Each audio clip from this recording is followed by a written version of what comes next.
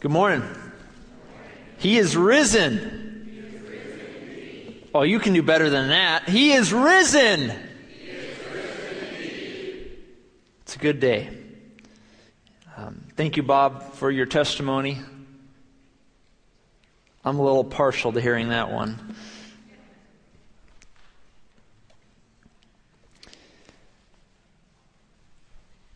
There's a lot of contrasts taking place in the Anderson home lately. You may have noticed some of these contrasts. For one, for the first time in my 34 years of life, I know I'm very old, I am growing facial hair. And you're clapping. I don't know why, but that's okay. You are? I am, yes. It is hard to see.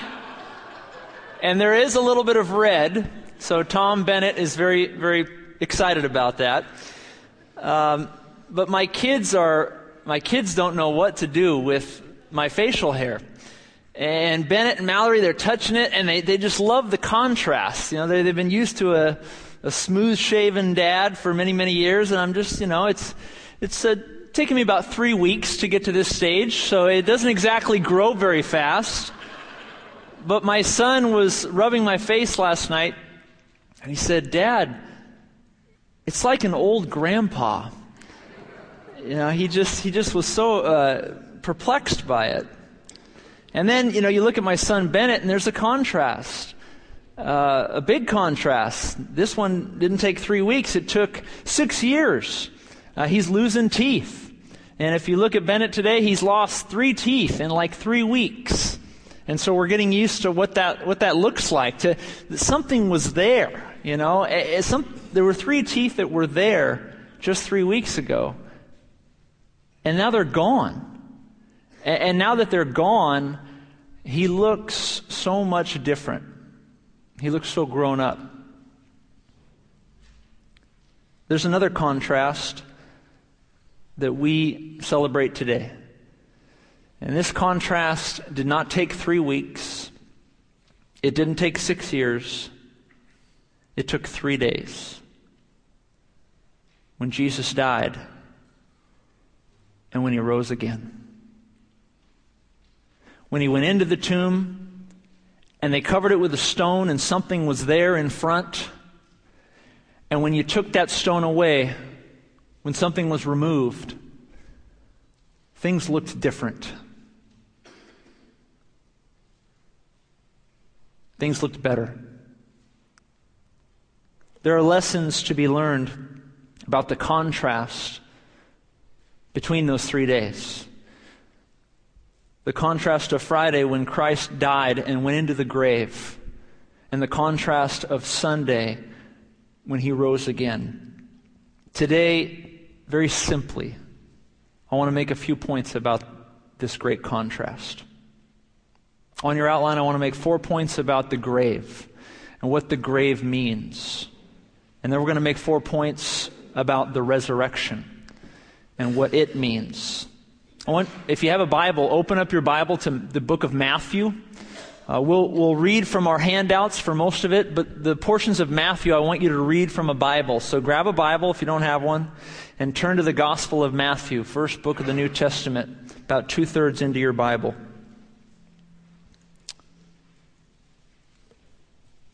The Gospel of Matthew will begin in chapter 27. And on your outline, if you have a pen, I want you to write down the first lesson about the grave. Number 1, the grave is cruel. The grave is cruel. Matthew chapter 27, verse 37 to 44. I'm reading from Matthew chapter 27, verse 37 to 44.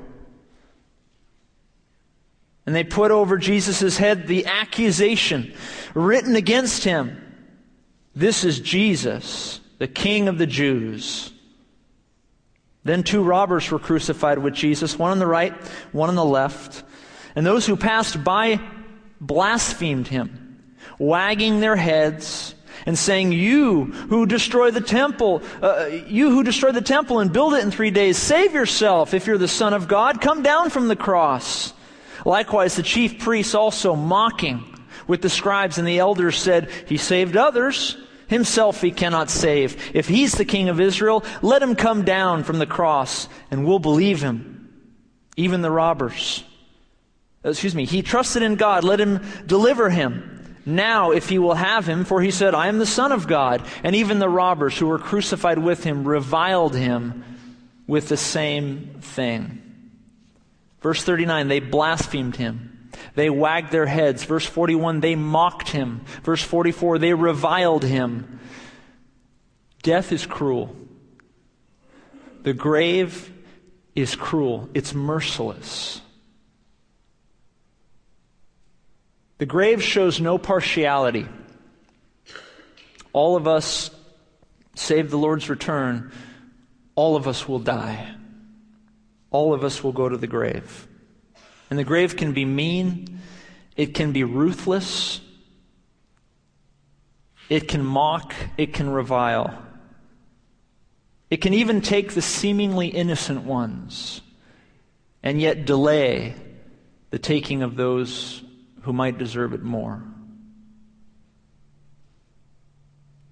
We think of the tragedy of the death of a child. Just last week, we mourned the loss with the Svelin and Carson and Varela families as Kiana went home to be with the Lord. 15-year-old girl, 5 years battling cancer. 5 years. A lot of people will look at that and say those were 5 cruel and ruthless and mean years. Some people wonder, why couldn't she go painless and quickly, perhaps? Or why not heal her, Lord, and let her live a long and happy and wonderful life on earth? Answers that we won't have this side of heaven. The grave, death, can be cruel. It can be merciless.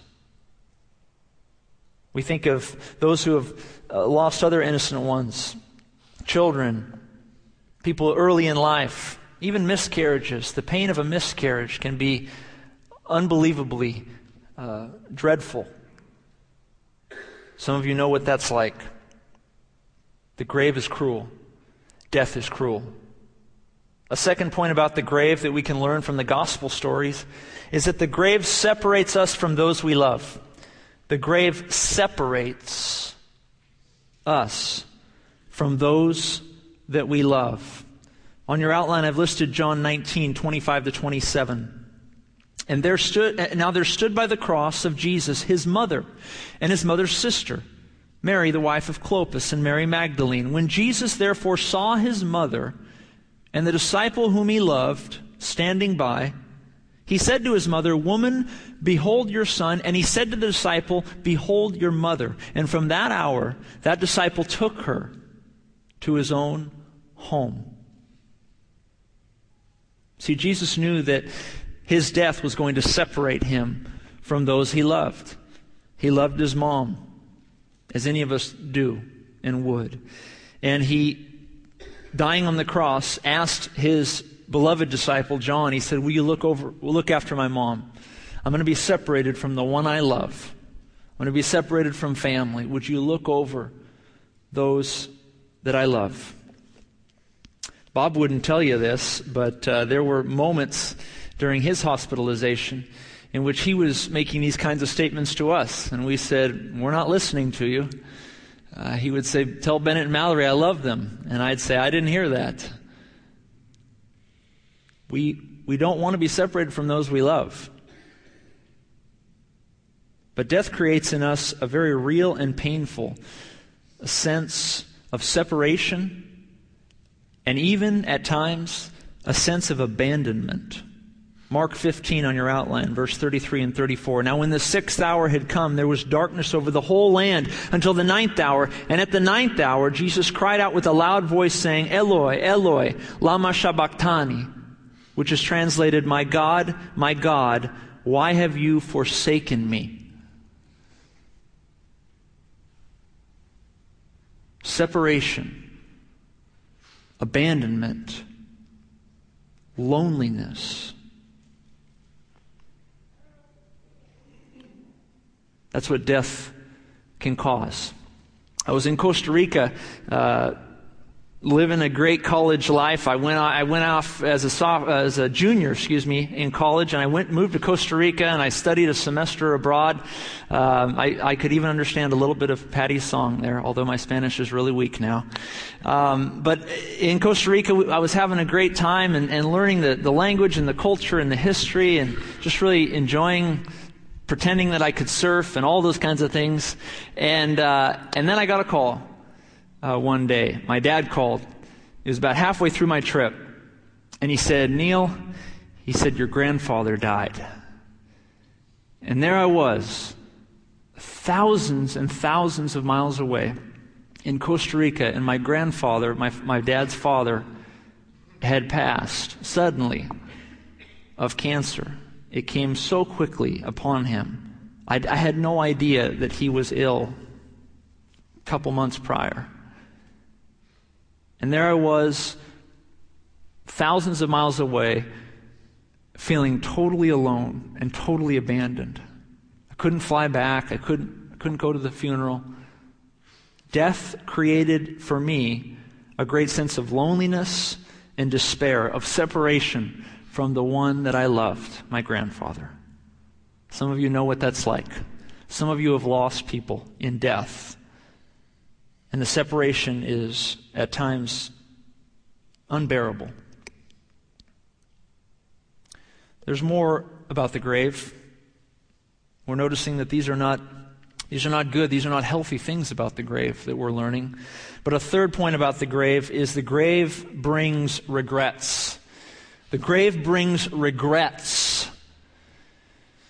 And it is interesting in the gospel story, the story of the Passion, the story of Jesus' death, it's interesting to see who has regrets. We've often missed it in our reading of the Gospels, but see in here, in Matthew 27, verse 50 to 54, a great story of regret. Matthew 27, verse 50, "And Jesus cried out again with a loud voice, and he yielded up his spirit. And then behold, the veil of the temple was torn in two, from top to bottom, and the earth, it quaked, and the rocks, they were split, and the graves, they were opened, and many bodies of the saints who had fallen asleep were raised. And coming out of the graves, after Jesus' resurrection, they went into the holy city, and they appeared to many. So when the centurion, when the Roman soldier, and those with him who were guarding Jesus, when they saw the earthquake, and the things that had happened, they feared greatly, saying, 'Truly, this man was the Son of God.'" It also is said elsewhere in Luke, on your outline, Luke 23:48, during this exact same time frame, that the whole crowd came together at the sight of all that was happening. The earthquake, the people who were being raised all around them, the veil of the temple being torn, verse 48 of Luke 23, and the whole crowd came together to that sight. Seeing what they had done, they beat their breasts and returned. They returned to the place of Jesus' death. Many of the same people who had cried out, "Crucify him, crucify him." Many of the same people who had reviled and mocked him. Death, Jesus' death, and what followed it had caused in them great regret. Unbelievable remorse. The centurion looked up at the man that he had hung on a cross, that he had helped hang, and he pointed and said, "Oh my goodness, I just crucified the Son of God." And the people around him, they beat their breasts, weeping and wailing, realizing what they had done. I have regrets from some who have died and gone on before me. I regret not spending more time with my youth pastor as he was dying of cancer. I regret not visiting him, not returning to see him more. because he was a special man to me. I know many of you, I know recently of situations where out of regret, or out of the fear of potential regret, people make those last-minute phone calls. They write those last-minute letters or emails to stave off feelings of regret if someone was to pass. Regret is real, and it happens often in death. Someone dies, and we realize all that we did not say to them, all that we could have said, and we failed to, or all the things that we could have reconciled with them, and we failed to reconcile because we were stubborn, because we were fixed in our sin. Death brings regrets. You may have regrets from some who have died before you. The grave is ruthless, it's cruel. The grave separates you from those you love, and the grave can bring you great regret.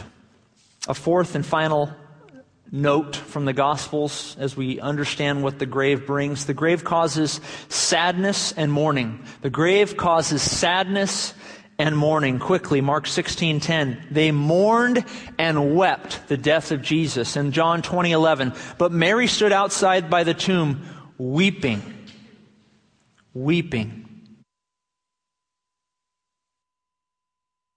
Grave causes sadness and mourning. The pain of death does not go away quickly. And sometimes when the anniversaries of a loved one's death comes, that pain is resurrected yet again. And we're reminded just how much we miss them. I can tell you today, Mike and Carrie Gibson, who went to Haiti this last week because of Katya's death. We remember last week that not only did we lose Kiana, this young 15-year-old girl, to cancer, but we lost Katya, who was the house mom of the Boys and Girls Home in Haiti. Some 70 boys and girls whom she was mom to at the Zanfan Lakai school and home. And the mourning in Haiti is so significant right now. It's so real. When Jimmy, Katya's husband, first contacted them, he could not speak on the phone because he was in such great pain and in tears and in mourning for the loss of his wife. The grave causes sadness and mourning.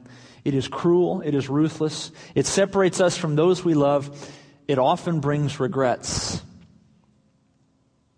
But the passion story of Jesus isn't just a lesson on death. It isn't just a lesson on the grave. It's a lesson about life. Easter is a message and a day and a time in which we speak of a resurrection, not just grave, in which we speak of eternal life, not just death. And there are new lessons now to be learned from the gospel story of the resurrection of Jesus. I want to make 4 points, simple points here today about the resurrection and its contrast to what we saw in the grave. The first point about Jesus' resurrection on your outline on the back side is that Jesus' resurrection proves that death is beatable. Death is beatable. Now that used to be a slang word. It's been incorporated actually now into the United States Webster's Dictionary. It wasn't so 50 years ago. But I use that term because it's a term that my coach would use often in soccer. He would constantly tell us, he would say, "Men, this team is beatable." They would often be better than us. They would often be bigger than us. They would often be more skilled than us. But without fail, our coach would pull us aside and he'd point to the other team and he'd say, "They are beatable, despite how they look. Despite how skilled they are, despite that the odds look overwhelming, they're beatable." Jesus' resurrection points at death and says, it's beatable. You've seen the odds. You know it's dreadful. You know it's cruel. You know it's ruthless, death is. You know It shows no mercy, but it's beatable. Luke 24, verses 1 to 6. Now on the first day of the week, very early in the morning, the woman and certain other women with them came to the tomb, bringing the spices which they had prepared. But they found the stone rolled away from the tomb. And they went in, and they did not find the body of the Lord Jesus. And it happened, as they were greatly perplexed about this, that behold, two men stood by them in shining garments. And as they were afraid, and they bowed their faces to the earth, the angel said to them, "Why do you seek the living among the dead? He is not here, but is risen." They were perplexed. They were confused because all they ever knew about death was that it was impenetrable. That death was the final word. But here in the gospel story, in the story of the passion of Jesus Christ, His resurrection demonstrates that death is beatable. We no longer have to fear. We can have hope. Paul says, because Jesus has been raised, because the first fruits have been raised, we too will be raised with Him. Death can be overcome. All the things we've learned about the grave can be vanquished. A second point about Jesus' resurrection. Number 2, Jesus' resurrection means that reunion is waiting. It means that reunion is waiting. Again, from the Gospel of Matthew, as you have a Bible. Matthew 28, verses 7 to 10. This is also the angel speaking to the women. And he says, "And go quickly," verse 7, chapter 28, "and go quickly and tell His disciples that He's risen from the dead. And indeed, He's going before you into Galilee, and there you will see Him. Behold, I have told you." So they went out quickly from the tomb with fear and great joy and ran to bring His disciples word. And as they went to tell His disciples, behold, Jesus met them, saying, "Rejoice." So they came, and they held Him by the feet, and they worshipped Him. And Jesus said to them, "Do not be afraid. Go and tell my brethren, and go to Galilee, and there they will see me." Reunion. Reunion. A lot of reunions on earth are kind of funny. They're kind of awkward. High school reunions, right? The 10 years, not so awkward. The 20 year, you're kind of looking at people like, who are you again? And by the 30 year, you've forgotten everybody. You know, you're like, I don't know you anymore. You look a lot different. A little rounder, or I don't know. Reunions can be a little awkward on earth. Not so when this life is over. They rejoiced. They fell at His feet. They worshiped Him. He said, "Don't be afraid. Go and tell my brethren. Go to Galilee. I'll see them over there." I'm looking forward to reuniting with those that I've lost. My grandfather. I can't wait to play catch with him, to throw a baseball with my grandfather.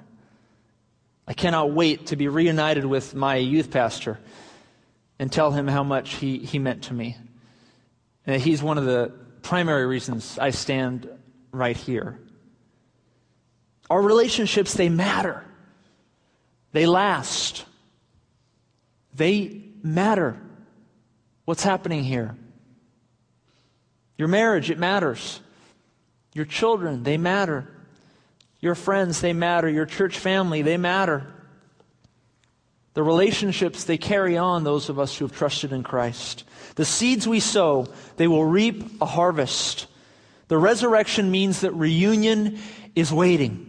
A third point, Jesus' resurrection, and this is a unique one here. A third point, Jesus' resurrection is a gentle rebuke to heed the word. Jesus' resurrection is a gentle rebuke to heed the word. Matthew 28, verses 5 and 6. But the angel answered and said to the women, "Don't be afraid, for I know that you seek Jesus who was crucified. He's not here, for He is risen as He said. Come, see the place where the Lord lay.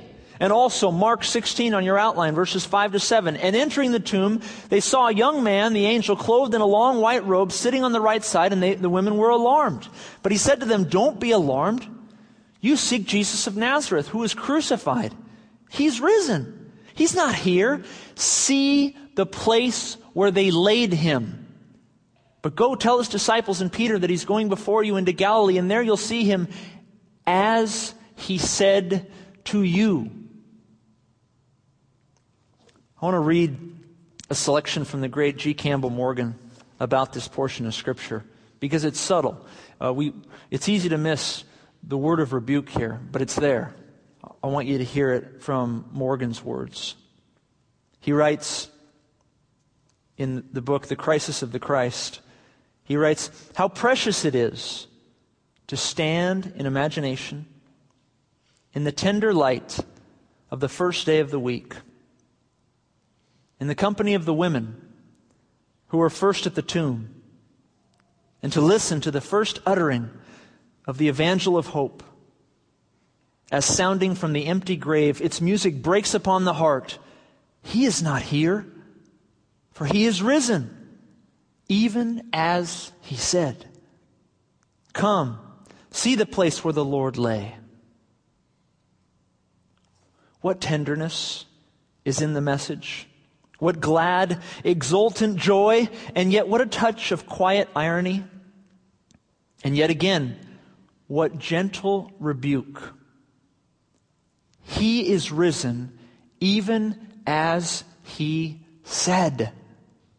These women and these apostles, Jesus had told them again and yet again that he would rise, and yet they had come bringing spices to anoint him dead. The angel revealed heaven's rebuke in the phrase, "even as he said." And then what quiet, majestic irony. All sin and all malice had united to put Jesus within the silent tomb, and now the angel says, "Behold the place where the Lord lay. The grave is there, but it is empty. He is not here, for he is risen superior to all the forces that united to silence and entomb him." That resurrection is indeed the center of the center, and all the questions of the seeking heart are answered in the radiant splendor of the light that streams from the vanquished grave.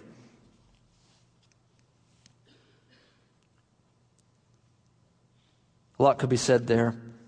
I'll focus simply on the rebuke.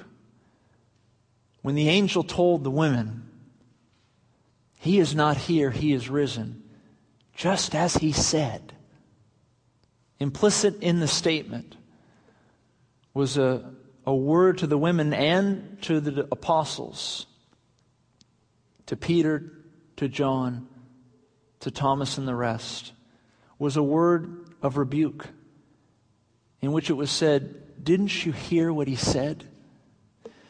Didn't you read the word? Didn't you know over and over and over again how many times Jesus said this would happen? Over and over again, how many times he said he would die? How many times he said he would rise? And not just him, but all of the Old Testament.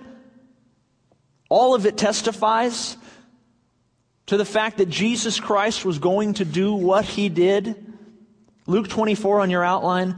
"Behold, 2 men stood by them in shining garments. Then as they were afraid and they bowed their faces to the earth, the angel said to them, 'Why do you seek the living among the dead? He's not here, but is risen. Remember how he spoke to you when he was still in Galilee. He said, the Son of Man must be delivered into the hands of sinful men and be crucified, and the third day rise again.' And they finally remembered his words." Jesus' resurrection is a gentle rebuke to heed the word, even as he said. Pay attention to Jesus' words, friends. Resurrection Sunday is a Sunday to esteem the word again, to pay attention to what Jesus taught, to pay attention to the testimony of the Old Testament in which hundreds of prophecies are listed about the coming Christ. When Jesus said, "I'm the way, the truth, and the life," Pay attention to those words in John 14:6. They mean something. Pay attention to the Bible. God means what He says in it. It's not archaic. It's not outdated. Many who argue before the courts today would like you to think that.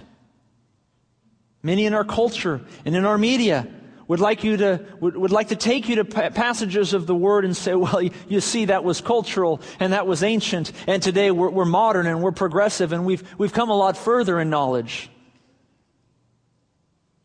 Even as He said, the angel told the women. Listen to His words. Listen to what the Bible teaches. The resurrection is a gentle rebuke to heed the Word. And finally, the resurrection, Jesus' resurrection, is a call to action. In Acts 1, verse 11, Jesus' resurrection is a call to action. Jesus in Acts 1 had ascended into heaven, and the disciples and all that were with Him were looking up and seeing Him rise. And the angel came and said, Men of Galilee, why do you stand gazing up into heaven? This same Jesus who was taken up from you into heaven, He will so come in like manner as you saw Him go into heaven. The angel says, stop staring up and stop staring at your navel. He says, go and tell and preach. Don't hide the truth, you who know it. Share it, that you might not have regrets upon someone's death. Don't hide it. Don't hide it under a bushel, no. We're going to let it shine,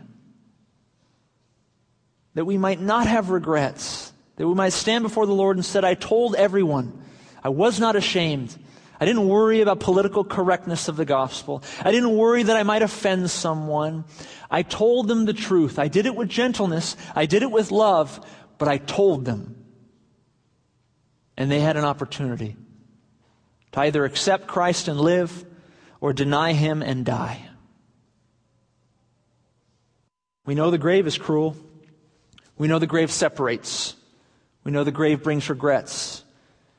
The grave brings incredible sadness and mourning. But the Easter story is not just about the grave. It's about the resurrection. And the resurrection says that death is beatable. No matter how tough it looks, death is beatable. The resurrection says that reunion is waiting. That those of you who have trusted Jesus, you will see again your Lord. You will see again those who have died before you in the faith. That Jesus' resurrection is a gentle rebuke right now to you and to me to heed the Word, even as He said. Listen to His words. Listen to the Bible. And finally, the resurrection is a call to action. A call for those of us who have already trusted Christ to not be afraid to share that message with others. To be bold in doing so. And to those who have never trusted Jesus, maybe you sit there here today. Your call to action is to heed the Word. Is to listen to what Jesus said. And then what He says in John 14:6, I'm the way, the truth, and the life. No one comes to the Father but by me. He means it. His resurrection proves it. And if you would believe in Him, you will pass from death to life. And you will know what everlasting life is. We close with a word from Isaiah 25, verse 8. The prophet writes, And He, that is God, will swallow up death forever. And the Lord God will wipe away tears from all faces. The rebuke of His people He will take away from all the earth. For the Lord has spoken, and it will be said in that day, Behold, this is our God.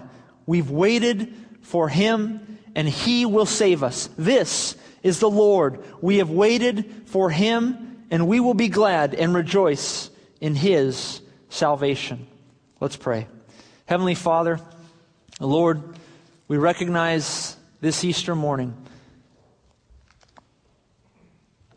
that there's a big difference between Friday and the grave and Sunday and the resurrection. On Friday, Lord, we were reminded of all the things that concern us about death, that make us fearful about it. It can be cruel. It can separate. It can bring and cause in us regret. It can cause us to weep and wail. Death is painful, God. We're all too familiar with it this week. But God, thank you that though the wages of sin is death, that the gift of God is eternal life in Jesus Christ our Lord. That through Jesus, His life, His death, His resurrection, we can have life again by trusting Him. That through Jesus, the resurrection tells us that death can be vanquished. It can be overcome. It can be beaten. That through Jesus, we know that the resurrection means reunion. It means we don't have to sorrow like those who have no hope, but we can know for sure that we'll see those who have gone on before us, who have trusted in Jesus. We'll see our loved ones. God, that we know that through the resurrection, that you've demonstrated that your word is what's important, that listening to you is what's important. You told us it would happen. So God, help us to be a people who listens to what you say and does it.